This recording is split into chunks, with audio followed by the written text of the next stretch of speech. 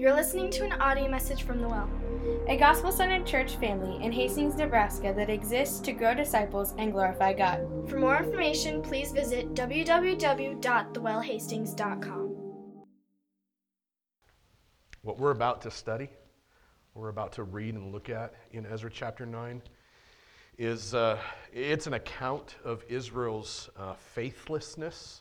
It's the word that's used throughout the text.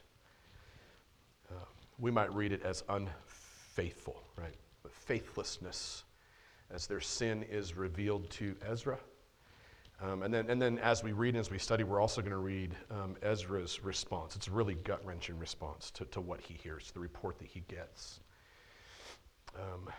But before we go there, so that you know we're headed there, I think because we haven't been in Ezra the last 2 weeks, but that's been the study we've been doing for the last few months, I thought it would be important to do a quick recap. So on the screen in front of you, you'll notice 3 kind of quick bullet points, but a recap from chapter 7, verse 25 through chapter 8, verse 36 of the last few sermons we've preached there. Just kind of get our minds back in the story again. The first thing you'd see as point number 1 there, verse 25 of chapter 7 through verse 15 of chapter 8, what we saw was Ezra was beginning to execute the mission and the vision that God had given him, right? What was that mission and vision? That mission and vision was simply to restore a people of the Word, right, in Jerusalem, and to beautify the temple, the newly rebuilt temple. So that was kind of the 2-pronged mission and vision that had been given to him. And so what did Ezra do? He gathered a ministry team, a big group of people, made a list of who his teammates were. And then as we studied that portion of the text, what we learned was a couple of kind of key principles, I think, that we talked through that week. We learned that without a clear calling, if you and I don't have a clear sense of calling on our lives from God himself, if you and I can't say, God called me to this and I know that, then the mission of my life and the mission of your life, what we do and how we live, will eventually drift into what we would call self-centeredness rather than self-sacrifice. We learned this fun phrase that many of us have heard in leadership, that poor preparation promotes poor performance. Lots of P's. Poor preparation promotes poor performance, but prior preparation prevents poor performance. Let me say that 10 times fast and get your tongue tied. I also learned that week that a mission without organization is just merely words on a piece of paper, right? Or words on a wall. If you don't have organization, your mission is just a bunch of words. We also learned that mission without a vision, the other side of that, a mission without a vision is just simply a trip without a destination. As your mission is what you're doing, your vision is the light ahead. It's the goal. It's where you want to be. It's what you want to accomplish. The reason that high schoolers are going through high school is because you have a vision for a career. You have a vision for college, right? You could use different analogies. That's just the one in the moment I can think of. So we also learned, I think, in that whole week that executing the mission and the vision that God has given us requires some things like preparation and organization, as well as a posture that is ready to catch the vision. I think I talked in the analogy in the term of a catcher's mitt and a catcher's posture, being ready to catch the ball. We talked about how vision really isn't taught, but it's caught. And in that whole section of text, we were able to see some of those things in what Ezra was doing.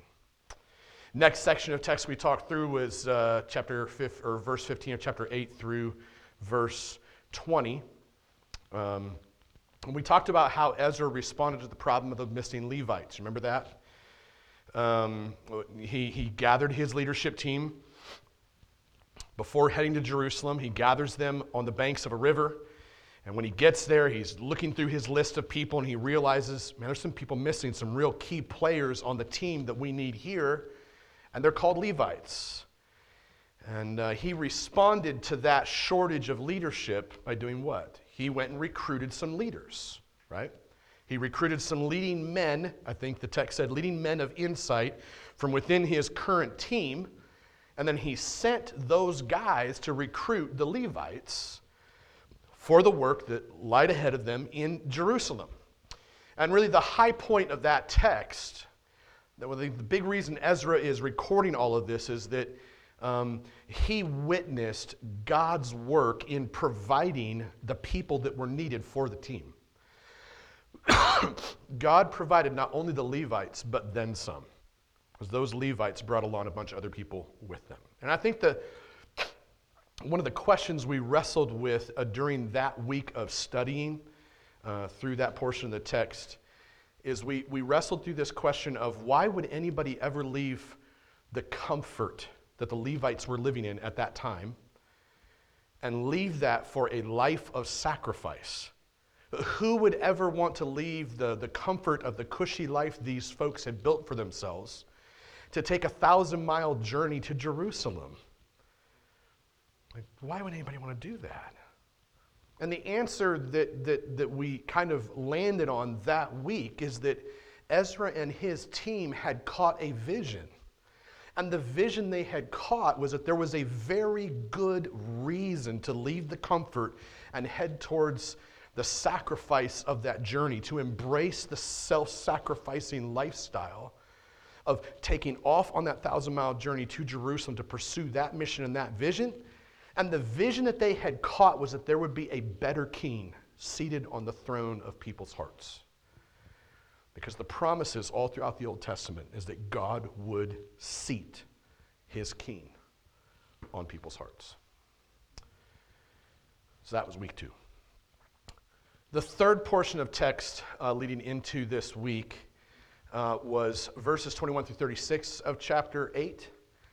And when I think Donnie preached that week, and Donnie really focused on worship.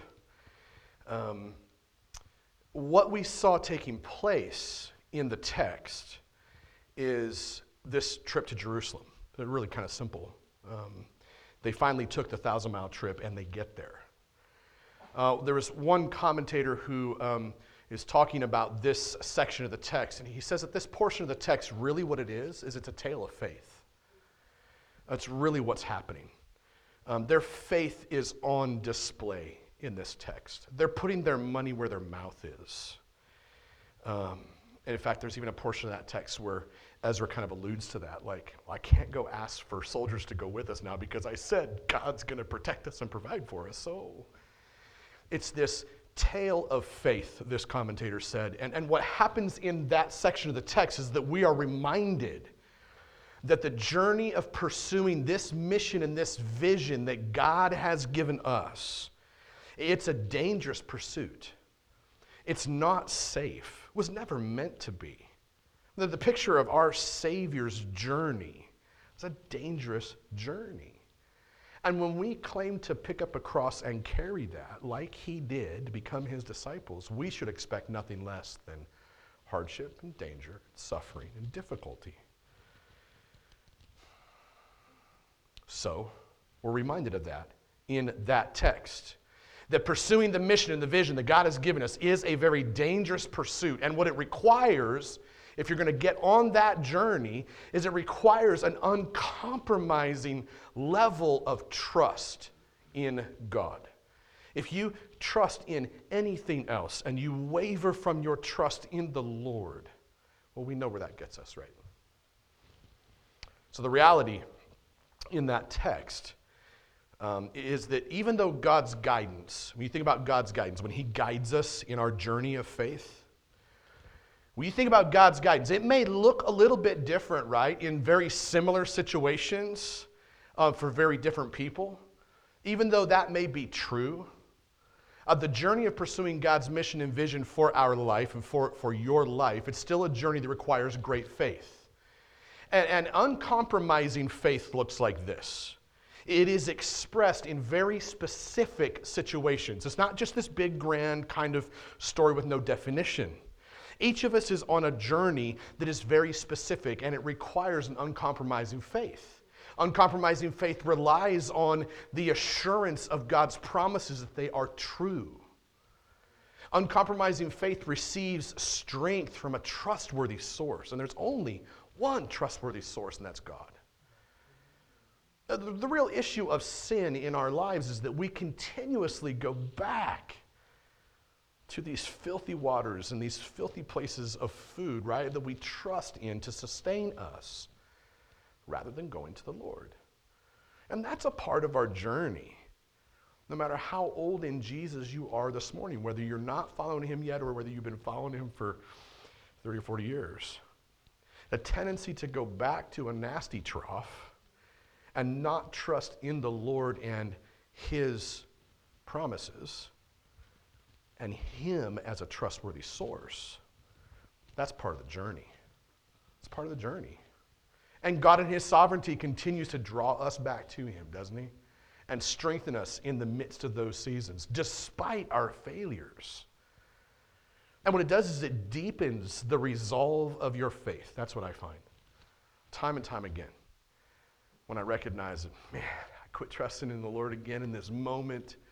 I said a sharp word. I cast a second glance. Whatever it may be. In those moments, and I recognize what God's promises are true and he is trustworthy, and he hasn't left me, what that does is strengthen my faith yet even more, because nothing that I can do can change his love for me or his presence in my life, right? Despite my sin, God remains faithful and trustworthy. So this is the uncompromising faith of that journey.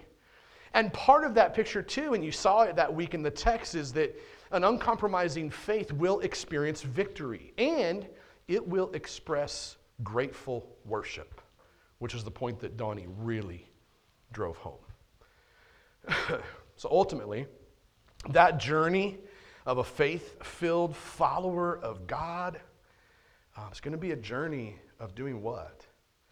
Giving all of yourself away, which is a very countercultural message, not just in America, not just in the world, but in the church today.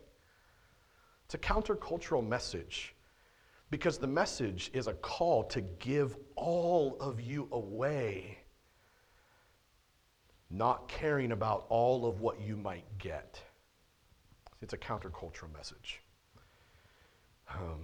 So it's a message of giving all of yourself away in a mission that would do what? Result in this selfless act of worshiping God. Not just you, not just me, but others. That's why they were headed to Jerusalem. And that's the way that week's text ended. So with all of that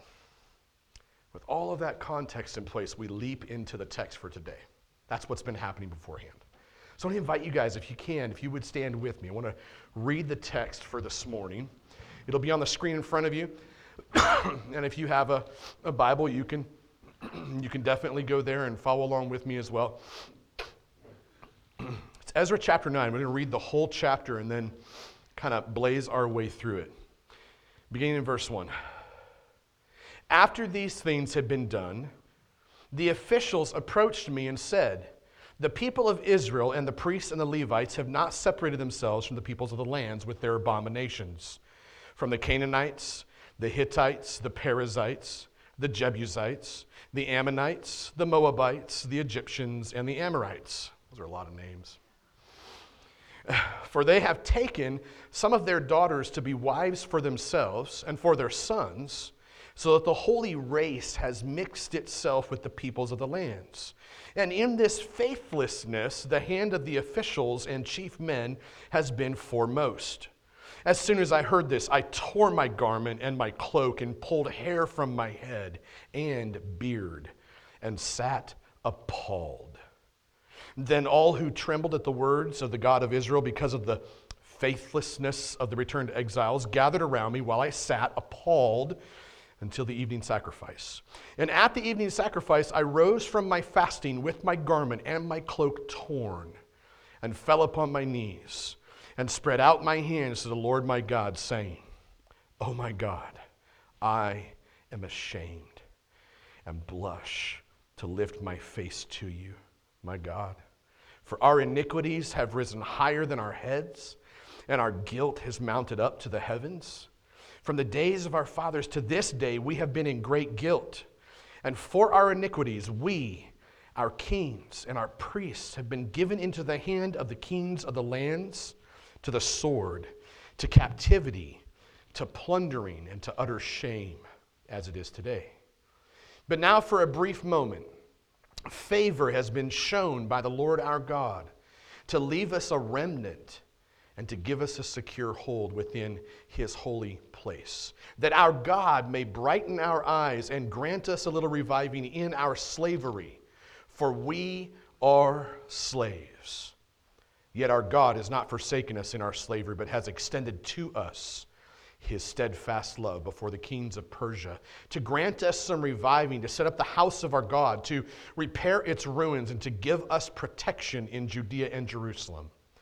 And now, O our God, what shall we say after this? For we have forsaken your commands, which you commanded by your servants, the prophets, saying, the land that you are entering to take possession of it is a land impure with the impurity of the peoples of the lands, with their abominations that have filled it from end to end with their uncleanness.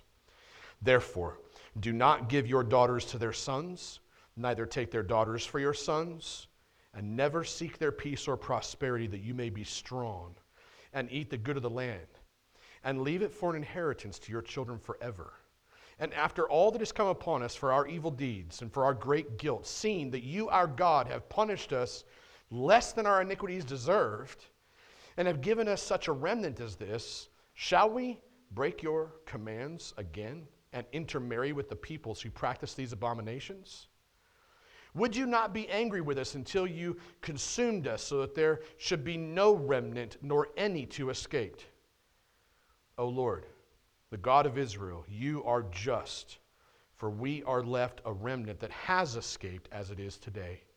Behold, we are before you in our guilt, for none can stand before you because of this. This is the word of God for the people of God this morning. Would you join me in prayer?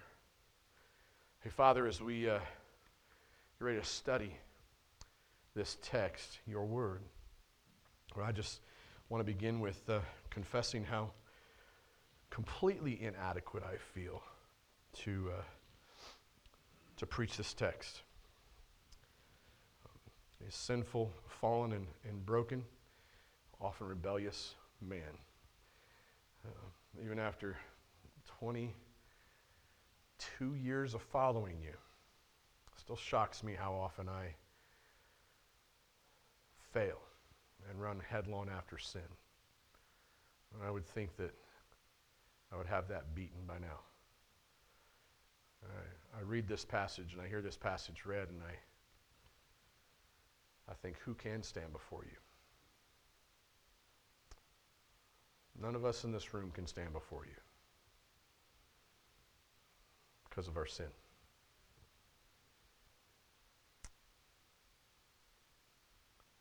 And I think it's really easy sometimes, Father, to jump from there to the good news of the gospel, and we need the good news of the gospel, and yet it's probably good for us to have a very humble, dark reminder that we're broken.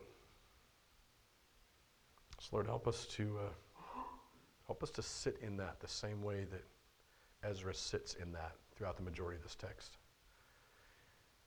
And also, Father, grant us a little bit of reviving in the midst of this as well. Help our hearts not to rush away from what your Spirit may want to convict us of, but also give us the encouragement and the assurance that we need. And for those who are in Christ Jesus, there is therefore now no condemnation. Trust you do that work. In Jesus' name, amen. You may be seated.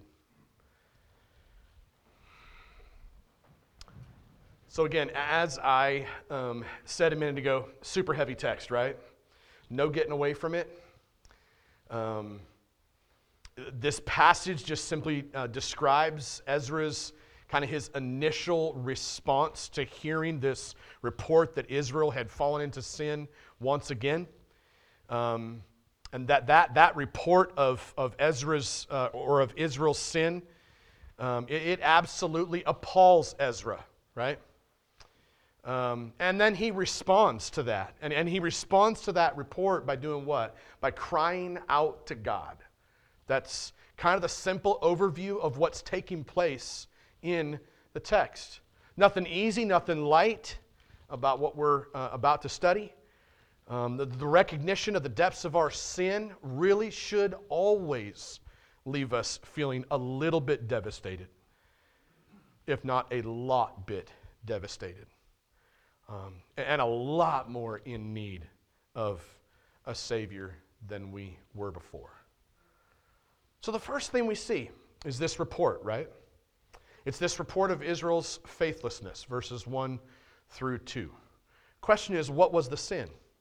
What was the sin that Israel was guilty of? And this is a tough one. I think people have misused and probably abused this passage quite a bit throughout the centuries within the church. I think, though, if you do the study, I think the simple answer to the question is that Israel had simply disobeyed God's command not to marry into the surrounding nations, right? The phrase that's used here in the text is that the holy race of Israel had been commanded not to mix itself, right? Like a really bad mixed drink. Not to mix itself with the peoples of the lands. Now, you could go back to Deuteronomy chapter 7, and you can go back to Exodus 34, and you can kind of do some of your own study on what's taking place here and what God had commanded. But at first glance, when you read it, I think that this command sounds kind of racist to our ears. And that's part of the problem, because the church has misused and abused this text and others in that way over the years. You can look up the history, and you can find that. So it sounds racist immediately to us, but I think we need to understand what's actually taking place. The word for race that is used here in verse 2 is not quite what we think of when we hear the word race. Okay? The word race there, I don't think, is meant to describe a certain skin color. We need to understand these are all Middle Eastern folks. Okay, so that should just kind of dispel that immediately. So it doesn't have to do with skin color. I think it's meant more to describe a spiritual condition within the surrounding people groups in the land. There is an ethnic quality to the word race in the Bible. And there were ethnicities within the Middle Eastern culture for sure. And that had a very small part to play in it. But if you were to do a lineage, there are lineages in the Bible of Jesus and his background, people who were in his lineage. Not all of the people in his family tree were people of some kind of pristine ethnic background, okay? Ethnically, there was some mixture there. And we've talked about some of this before already. You've got somebody like Rahab in there.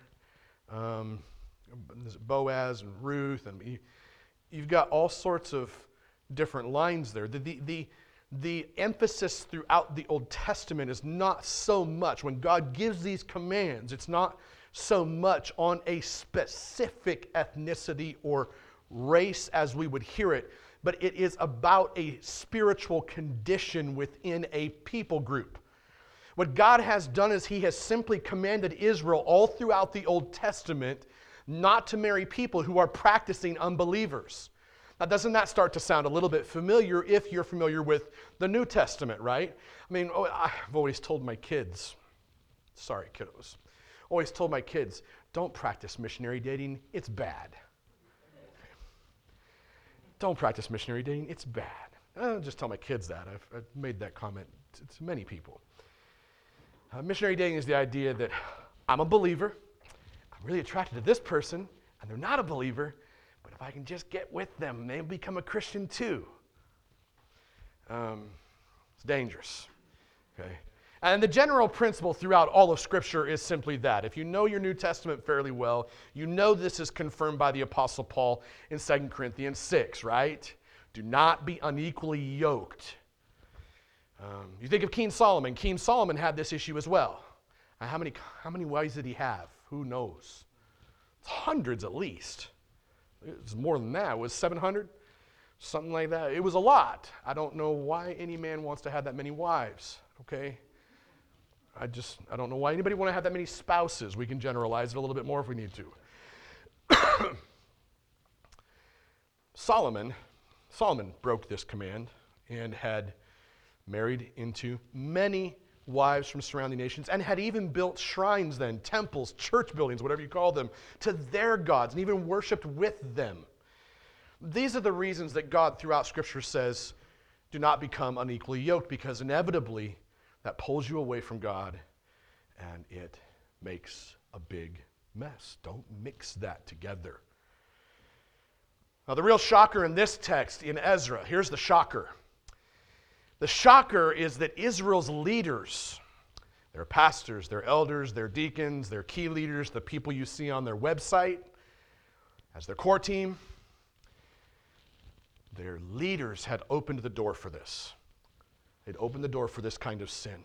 And it appears that those leaders, if you do some of the study, had even, divorced their Jewish wives so that they could marry influential pagan wives, typically the daughters of really wealthy landowners.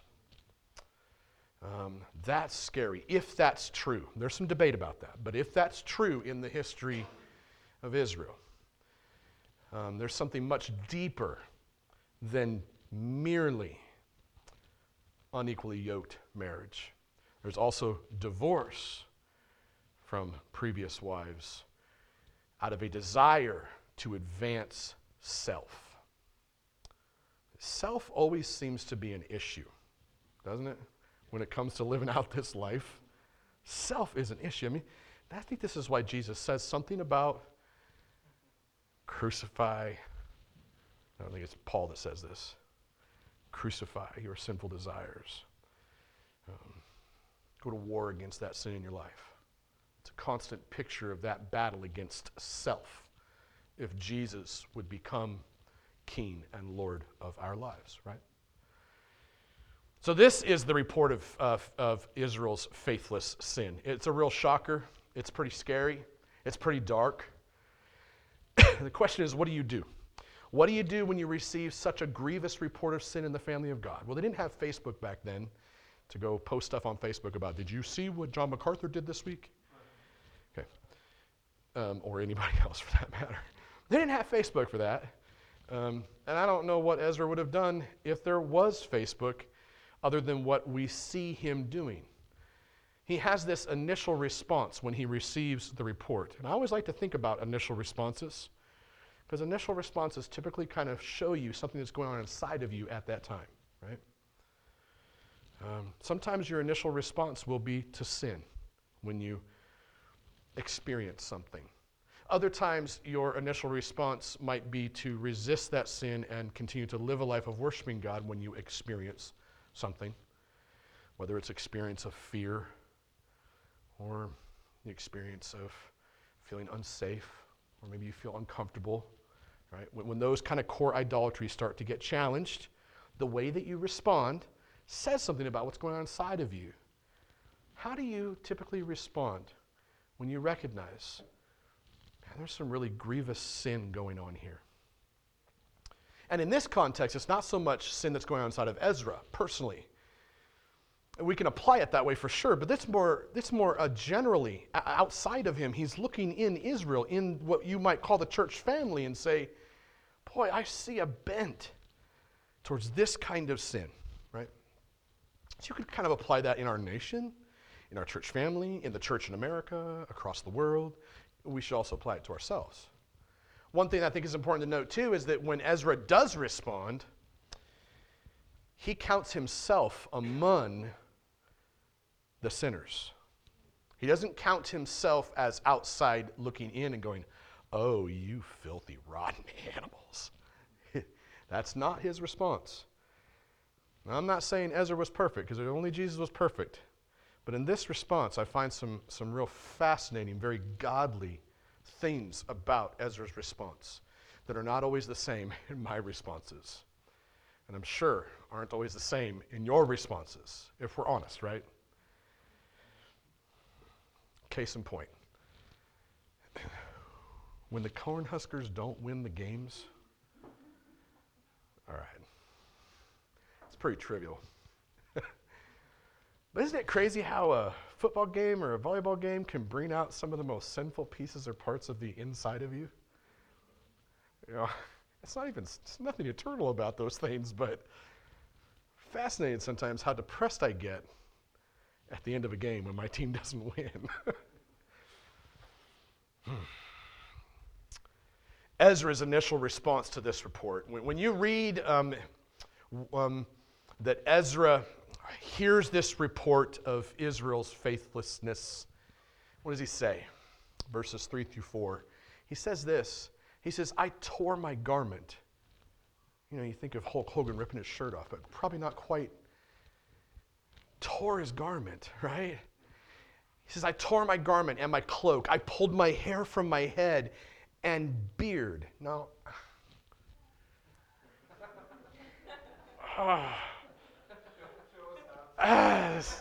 that's tough. That's right. I've been growing this thing, idolatry. I've been growing this thing for a few years. I pulled my beard out because of some sin. Initial responses. Pulled the hair from his head, pulled the hair from his beard. He sat appalled, it says. And then all who trembled, love that, all who trembled. When was the last time you or I trembled at the words of God? I find myself oftentimes starting to fall asleep as I'm trying to get through my readings. I'm getting bored, or don't have much time, or when was the last time I sat and trembled at the words of the God of Israel? He says, because of the faithlessness of the returned exiles. That group of people, he says, gathered around me while I sat appalled until the evening sacrifice. Now, I think oftentimes we have a tendency to just ignore or to justify or to compare or to minimize, right? The sin that we see or the sin in our own lives. Let me say it again. I don't know where you land in this. Maybe it's all of them. I have a tendency to ignore it, right? I just gotta okay, yeah, that was sinful. Can we just move on? Just kind of ignore it. Justify it? Well, yeah, I sinned, but if this hadn't happened, I wouldn't have done this. Right? You recognize that in your patterns too? I recognize that in my patterns. This part of that sinful flesh that's not totally ripped out of us yet, isn't it? I mean, that's one of the hardest things I think about walking in this journey in this life, is knowing that when God looks at me, he says, you're a saint because you trusted in Jesus. You're perfect. You're holy. You're righteous. All of my son's righteousness I've given to you, and all of your filth and all your dirtiness I've taken at the cross. And I find myself like the Romans 7 passage, right? I know the good things I'm supposed to do, and yet it's the things I am supposed to do that I don't do. And it's the things that I'm not supposed to do that I do. Yeah. Right. Where else do you go? Every commentator goes there. Like a dog to his vomit, right? It's just, you ignore it, you justify it, or you compare, right? Well, my sin, it wasn't as bad as Dominic's, I don't think. Ice cream. Ice cream. Inside jokes from the pulpit. Or minimize. And hey, back to the comparison thing, it's not just that I might compare myself with Dominic or Patrick or Kim or whoever, or my son Lewis. It's that I would compare myself with myself. You ever do that? Sometimes the shame of sinning can cause you to begin to kind of compare yourself with your past self. And that's easy for me to do. If you know my past story, I've held guns to people's heads. Literally, okay? A second further, a few people are dead today because of my past life. So I could look at my life today and easily make comparisons to the past, and you'll hear me do that. Now, at times I do that because God's encouraging me. Look where I brought you from. At the end of the day, those comparisons cannot be used to excuse, right? So we have these tendencies, I think. Last one I think we do is like to minimize. Oh, wasn't that bad. Yeah, wasn't that bad. We just minimize things. And in so doing, we minimize the work of our Savior at the cross. We minimize his power and his work and what he wants to do when we minimize our sin. Really, we should own sin, as horrible as it is, in the same way that Ezra is doing here, right? Because that's not what Ezra does. He doesn't minimize, doesn't justify, doesn't compare, doesn't do any of those things. What does he do? The word appalled is used twice. Think of that word appalled.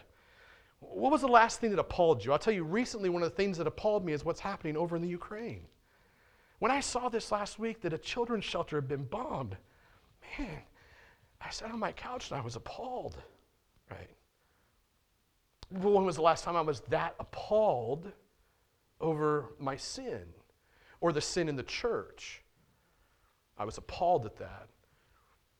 Shows up twice in the text that he sat appalled, and it carries this sense of absolute devastation, right? Just totally devastated by this. So devastated was Ezra at the report of sin in God's family that he did what? He tore his clothes. He pulled out his own hair in the midst of his grief. I've never been so devastated by the sin of my own sin or the sin of a church family or a nation that I tore my clothes or pulled my hair out because I was that devastated. Never been there.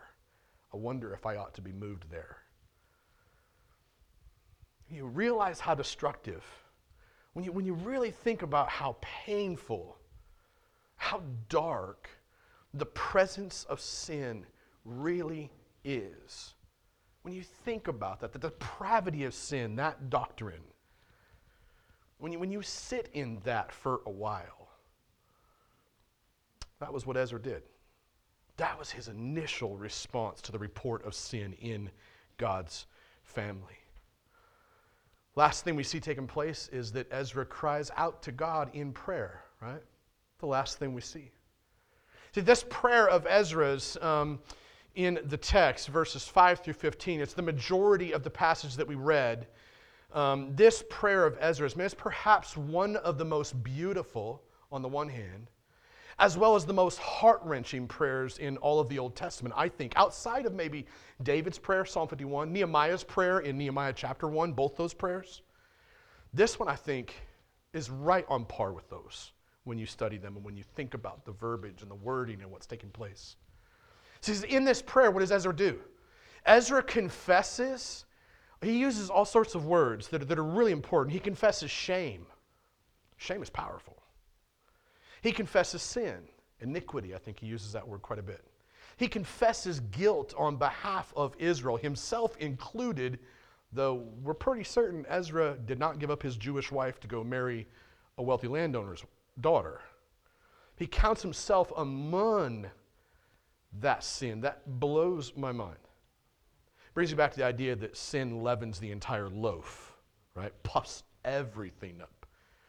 My sin doesn't just affect me. And even if you don't exactly know what my sin has been like recently, it still affects you in the spiritual realm somehow. I think that's right, yeah. He confesses shame, he confesses sin, he confesses guilt on behalf of Israel. He confesses God's favor and God's generosity, God's love, his presence, his protection. He recognizes the consequences of sin in his prayer.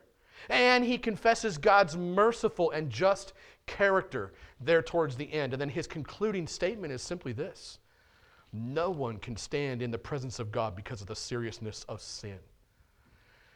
I don't want to move on too fast from this part, because this is like the meatiest chunk of the text, really. So think with me for a few minutes. Ezra literally sat in the devastating realization of Israel's sin all day long. all day. And then he falls on his knees before the Lord in prayer. And in his prayer, what does he say? He says that he is absolutely ashamed. He says he's blushing. His face is changing colors. He's so ashamed because of their sin, because of their guilt that has been, he kind of uses this term like piling up as high as the heavens for generations. This isn't just a one-off thing that happened. This isn't just a little puddle that they stepped in and got their shoe a little bit dirty.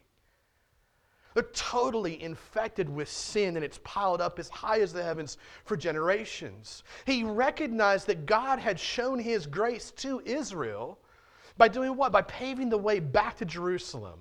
And even though they're technically still enslaved to the kingdom of Persia, what Ezra can see is that God has been gracious towards them despite their utter sinfulness. Despite our sin, God is gracious and merciful and generous, and he sends Jesus. Right? That's the message of the gospel. You can get all hung up all you want on all sorts of secondary weird doctrines right now. I just encourage you, stick with the gospel. We don't need anything else. The gospel is what saves you and sustains you. And without it, it's hopeless.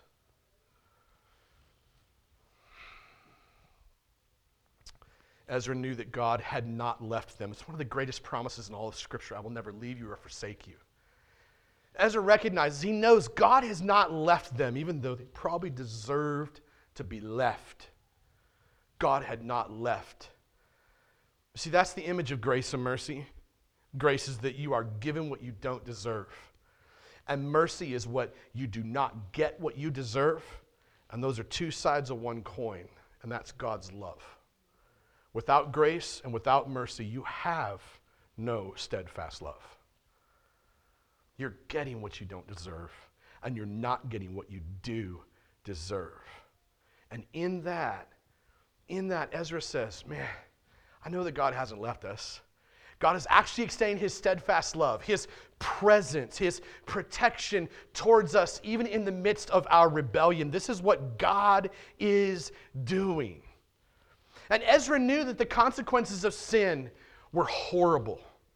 He knew that the consequences for rebelling against God's commands would be severe. Why? Because God's commands are meant to keep us safe. God's commands are meant to keep us pure. They're meant to keep us holy, walking rightly. Which means that, on the other hand, when you rebel against God's commands, what are you doing? When you're rebelling against God's commands, you're casting off the safety that he's trying to give you. You're jumping into impurity and saying, no, your purity is not for me, God. When you're casting off his commands, you're saying, I don't want your holiness. I want to try to do it on my own. Those are the consequences. And the spiritual inheritance, Ezra says here, that will be passed along to their children. And that spiritual inheritance will be tainted with sin. It's that generation after generation after generation, sins piling up as high as the heavens are above the earth. It's an absolute humbling picture of the depravity of sin, how serious and deep and dark it is. And even as Ezra recognizes these painful consequences of sin and rebellion, what does he also see? He also sees the mercy of God. I brought it up a minute ago. But he sees the mercy of God when he says this. He says, God has punished us less than our iniquities deserve. That's verse 13. He has punished us less than our iniquities deserve. You do something wrong, you know, well, I deserve some consequences for that. It's not just that you get away with it, but that it's somewhere in the midst of that, somebody extends mercy to you. You get punished less than you actually deserve. So that's what Ezra notices in verse 13. That's what God has done for his people. It's what he's done for each of us in the cross of Christ. You and I should have been the ones on that cross when Jesus died, right? That was our debt. We owed that debt because of our sin. And yet Jesus comes while we were still his enemies. And he dies that death on that cross to pay the ransom, to pay the debt for us. While we were cursing and swearing at him and rejecting him and rebelling against him and honestly driving those nails into his hands and beating him with that whip, it was you and I that crushed that crown of thorns on his head. It was you and I that mocked him by our sin.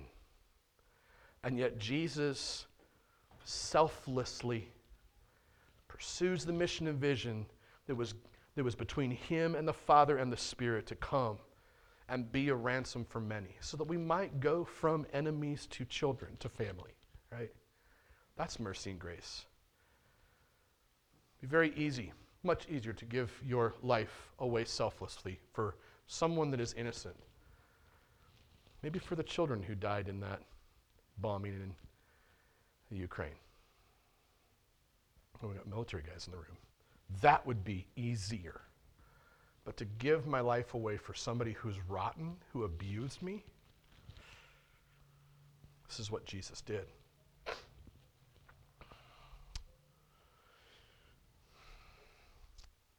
This is the passage.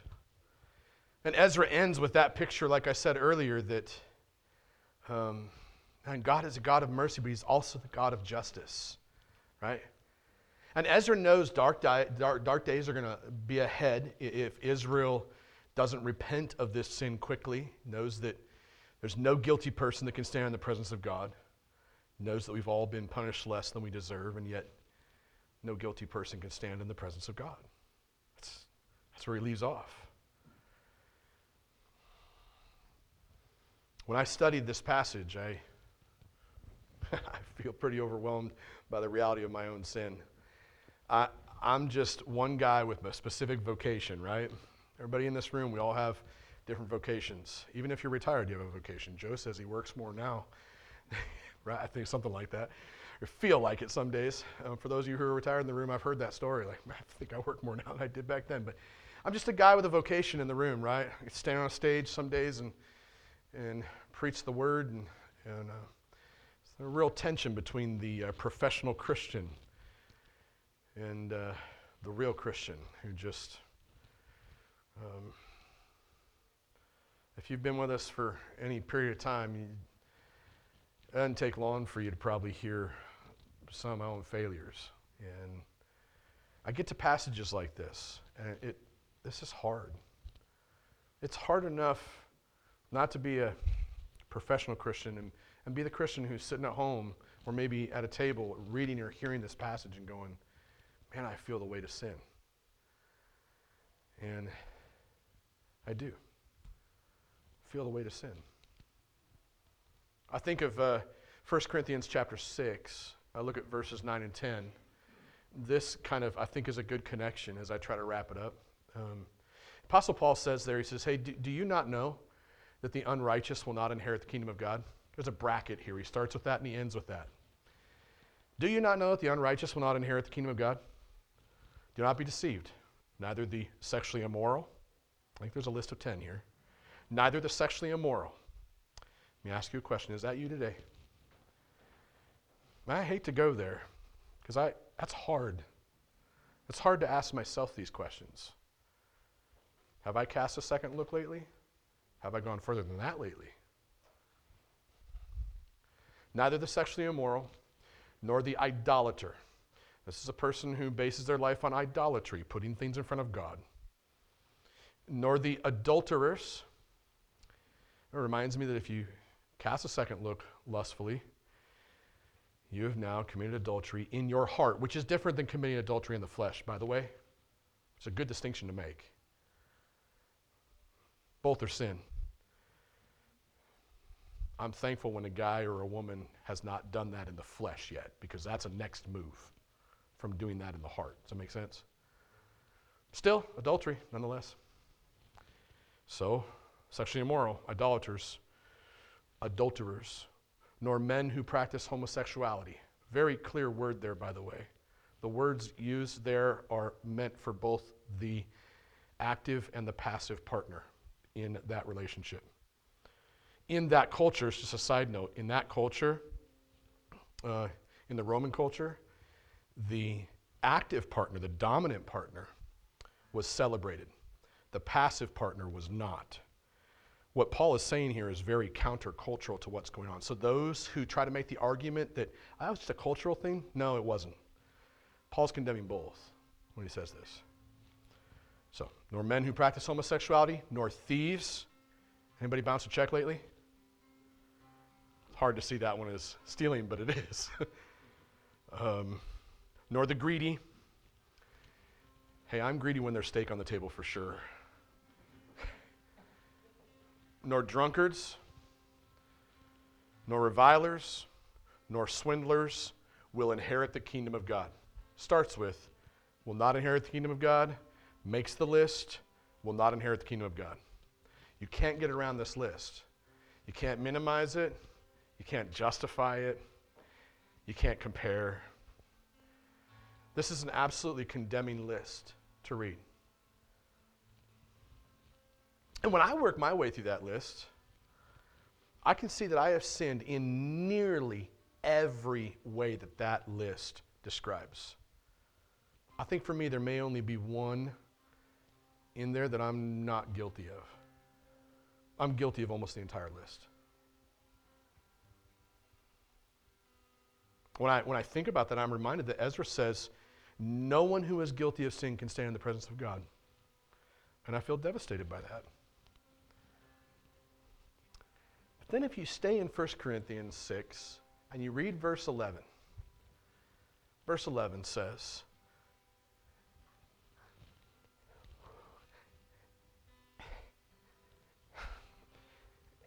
and such were some of you.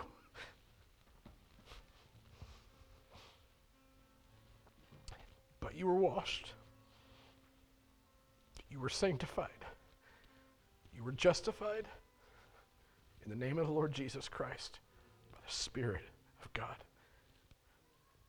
You see, the grace and the mercy, the steadfast love of God that Ezra confesses in his prayer, it receives its power in the person and the work of our crucified, risen, and returning Savior. The humbling thing about the message of the gospel, the message of Jesus Christ, crucified, risen, returning, is that God loved us and He extended His mercy and His grace towards us while we were still in our sins, when we could not stand in front of a perfect Father. In the midst of our rebellion against God, we were throwing an absolute horrific fit against Him, and Jesus stepped into that darkness. He stepped into that wickedness of my sin and your sin if you trusted in Him today. And He paid the price to ransom you and I at the cross of Calvary. And He now calls us His saints, His very own. Because He left the tomb empty, then on the third day, what do we have? We have the victory over Satan, sin, and death. It's ours. And when we walk into God's presence in eternity, what will our Father say? He will say, well, He will first step right towards us. He will pursue us. And I think here's the words that you'll hear. Not guilty. Come into my presence, my good and faithful son, my good and faithful daughter. That's a picture of grace and mercy that I think would set you free. Wage war against the sin in your life on a daily basis. Amen? Would you stand with me?